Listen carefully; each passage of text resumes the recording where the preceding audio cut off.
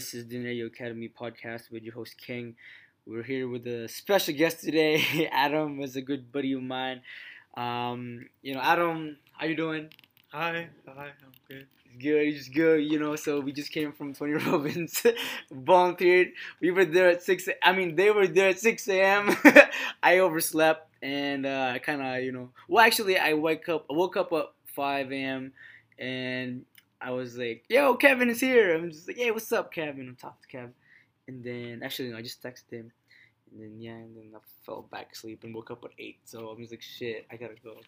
So anyway, long story short, we went to the Tony Robbins event, volunteered, saw him, got a nice picture with him, and yeah, I'm with Adam, and we're gonna talk about psychology and women and dating and basketball.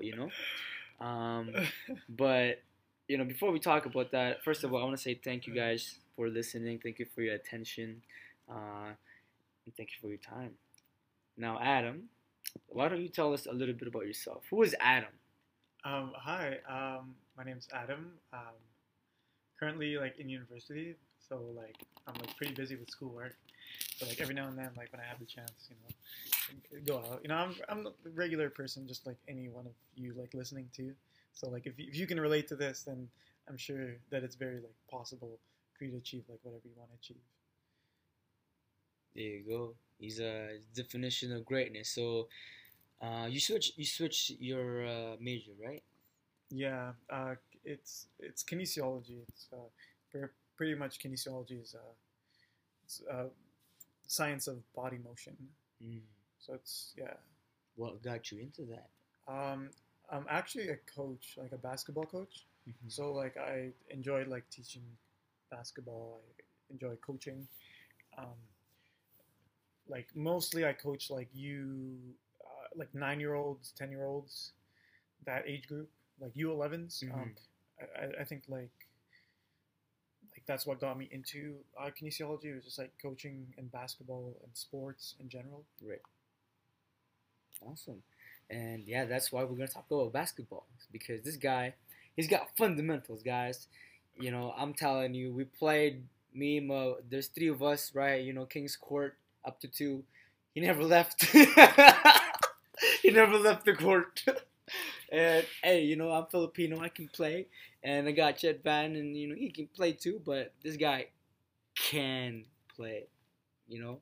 And it was interesting because earlier we were talking about, I kind of asked him, hey man, like, what's your psychology when you're playing basketball?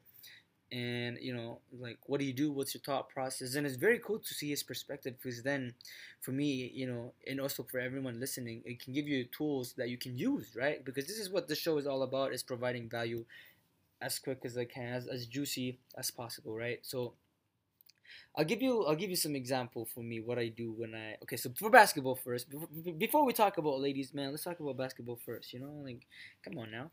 Now with basketball. So how long have you been playing basketball, bro? Since like a little kid, like little kid, like probably like maybe grade 7, grade 6. Young gun. Um, but so I asked him earlier, like, okay, let's say you're in defense, right? What do you do? What do you look at? What's your physical movement? Where's your feet position? Like all that. And we're gonna start with the eyes. Where does your eye go? Where do you look? And yeah. Um, so your eyes can go like a number of places. Um, your eyes usually should be like on the person's like hips, and then the reason for that is because like when they're on the hips, the hips never lie, as like they say. Like, Shakira. like yeah, like if you like some people have a tendency to look at people's like eyes, which is it's good, but it could be better because like Mhm. the eyes like they move in such a way that can be really deceptive. The eyes can always like look one way and then and then in 2 seconds they can look the other way, or like even if like you're you're fake passing, right? That's the whole purpose of like fake passing, is that you look with the eyes one way but then you pass the other. So in a way it's very deceptive, right? But like with the hips, that's where like most of the like most of your information as a defensive player comes from, because that's like where you can judge your next move. Like defense is all about anticipation, right? If a defender cross over, right, I can anticipate that, right? You should always anticipate. That's the whole thing. Like for example, like if someone was going to do a crossover, right, I know like to where to put my hands so that I can steal the ball before he does a crossover. You should be like familiar with what a crossover looks like, or in general, for that matter, what your player or what your opponent usually does, right? Because when you know what your opponent does or what frequent moves he uses, right, you can anticipate the next move that he does. Let's say he uses a crossover. I use crossover because it's very simple, but like you can apply this to any other move. Like let's say he's gonna do a crossover, right? You can use that for your next move, because you're anticipating that he's going to do a crossover. You can next time he's going from left to right, you can put your hand right in between that pocket, right, and then boom, like you just the ball goes away, and then you like it's pretty much like a steal by then. And then going back to the hips, right? Essentially, it's this whole idea of anticipation, right? As a defensive player, if you had a time machine and you knew exactly what steps the offensive player was going to do, that essentially gives you the leverage, right? That's essentially what anticipation does. Except you're in the moment and you can see a couple steps ahead of you, which ultimately gives you the advantage over the other person. With the hips, for example, let's say he's going left, right? You can see that he's going left. But with the eyes, the eyes can look left, the eyes can look right. Right. But it doesn't matter, because ultimately it's the hips, right? And then let's say he does a crossover, right? Even though he might be looking left, his hips are starting to turn right as he's doing the crossover, right? That means like, oh, he's about to turn right. That means I should probably adjust and cut him off before he turns right. That way he doesn't like get a step ahead of me. Right. Right, so it's all about anticipation. Damn. How would you? Do you think having that information? Because for me, it's like anticipation. It's kind of like preparing the signs. Like if you take the information and put it, just in life in general, right? It's kind of like, okay, this gonna be. But I think about it as let's say you're looking at an opponent, right? And like, let's say it's sales, right? You're looking at an opponent and it's sales, or switching topic now, a female, that look in the face. But just think about it, okay? I'm trying to see if we can connect the bridge, if there is a bridge or if there's something. Oh yeah, okay. So let me connect it for you. Is what you're saying. There you go. Anticipation, really in anything, especially with females, it's just like reading like their signs, like anticipating, like, you always, it's not just anticipation, but it's like, okay, if you want to take it a step further from that, it's being proactive, right? With women, because if you're not proactive, then, things fall apart. Like, if, like if you're like in like a relationship, or not even if you're in a relationship, if you're building relationship, you always have to be proactive, because if you're not, then it's like things can fall apart. Like if let's say you just met someone, right, being anticipation, or like more in general, like being proactive is like understanding who they are and like knowing how to deal with what they give you. So like, just like as a defender, you're looking at the offensive player and they're going left to right, and you want to like anticipate that and make sure they don't they don't get past you, right? With when you're talking to like a girl, or like when you're like just out and about, and you're just like you're doing your own thing, you always have to anticipate. You always have to look at the signs that other people give you, because those signs is what you use to like to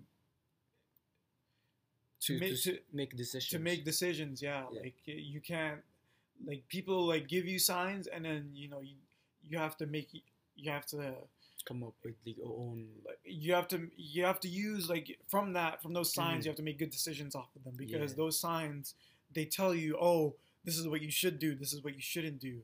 You know, you should always be proactive. Could you give us like an example of what it would look like? Let's say you in a coffee shop or in a club or in a restaurant or something, school, whatever. With what, like girls? Yeah. So let's say like I'm going out and about, right? And then like usually it never happens like in it mostly like what like this is referring to, if you're talking about girls, is like, you know, like is the signals that they give you, right? For example, if you go like if you meet a girl, right? And then let's say like you always got to feel it out, right? Because it's very important if you feel it out, like how things are going, right? Whether you should slow down or go faster or something like that. Like if a girl like looks you in the eyes and then you make like very deep eye contact, then that doesn't mean she wants to fuck or anything. It doesn't mean like you gotta slow your horses down. You gotta you gotta really like ground yourself in the moment and like, you know, work with it and take a step at a time, right, to something more and more. Don't rush it, you know. Yeah. Like about reading the signs is not rushing it, because the signs can also be flipped around, right? Metaphorically speaking, but also like literally, because you don't exactly know, like, because signs are all ultimately like signs can ultimately change, right? They're not like they're not constant. They're not forever, right? Like like it's almost like the weather, right? Like weather changes. Like let's say it's raining one day, right? Or no, it's like very windy, right? You kind of have a hint that it's going to be like rainy eventually, right? Exactly. And then like going back to the topic of like women. I like this, man. We're going different elements, but we're explaining the same thing. Yeah. It's pretty cool. So yeah, like about reading the signals that they give you, right? Never rushing it, because if you do, then obviously that can like turn. And then even like when it does turn, right? You can see maybe like you might be rushing it in the moment, and then you can tell, right? And then there might be a chance to bring it back. Yeah. But like if you don't do anything about it at that moment, then it's essentially gone. It's kind of like with the basketball, bro. It's like you don't just put your hand in, because if you do and you miss, they're gonna pass you. Yeah, you can like recover a little bit, but it's not that.